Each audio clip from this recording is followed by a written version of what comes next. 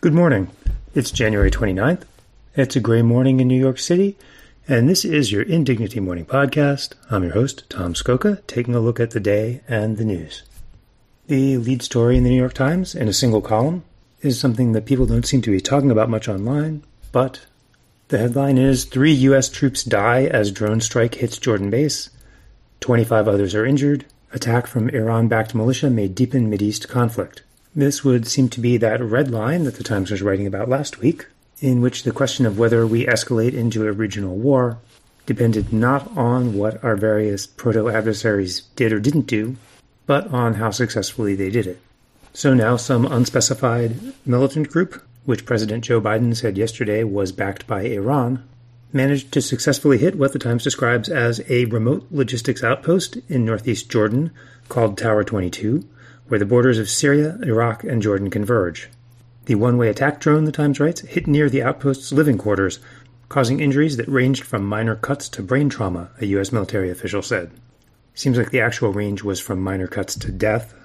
And now the United States has to figure out how to retaliate or respond to something that, as the news analysis story inside the paper accompanying the jump says, was not fundamentally different from what American forces have seen for more than 3 months.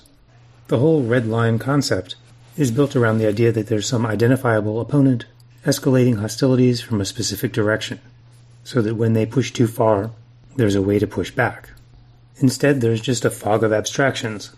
As the news analysis piece says, the question Biden faces is whether he just wants to react to events in the region or whether he wants to send a bigger message that attempts to restore a sense of deterrence that just hasn't existed in the region for months now, said Brian Katulis, a senior fellow at the Middle East Institute who worked in national security positions under President Bill Clinton.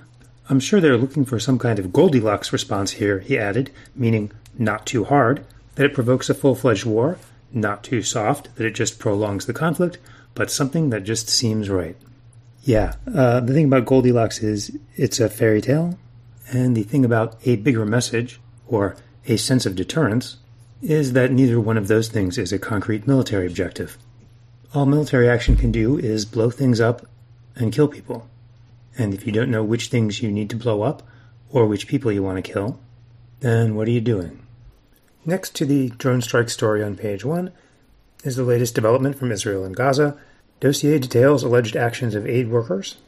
The news is that Israel, immediately after being ordered by the Court of International Justice to allow relief into Gaza, announced that its intelligence says that 12 members of the United Nations Relief and Works Agency were involved in the October 7th attacks on Israel. The United States and 7 other countries responded by suspending aid payments to the agency, even as the 2.2 million people it serves in Gaza face starvation under the Israeli siege and bombardment of the territory. Some numbers to provide a little context. The Times notes that UNRWA is one of the largest employers in Gaza, with 13,000 people, mostly Palestinians, on staff. Again, the Israeli dossier has accusations against 12 people of the 13,000, which would be less than 0.1% of them, which seems like a remarkably narrow basis for cutting off the agency's funding. Another number to consider is that as of the beginning of this month, the UN reported that 142 workers for the agency had been killed by the Israelis.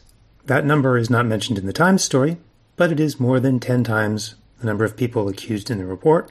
The Times does say that 2 of the 12 accused people are dead now, according to the UN, which would leave 140 aid workers killed by the Israelis who have not yet been accused of any crimes.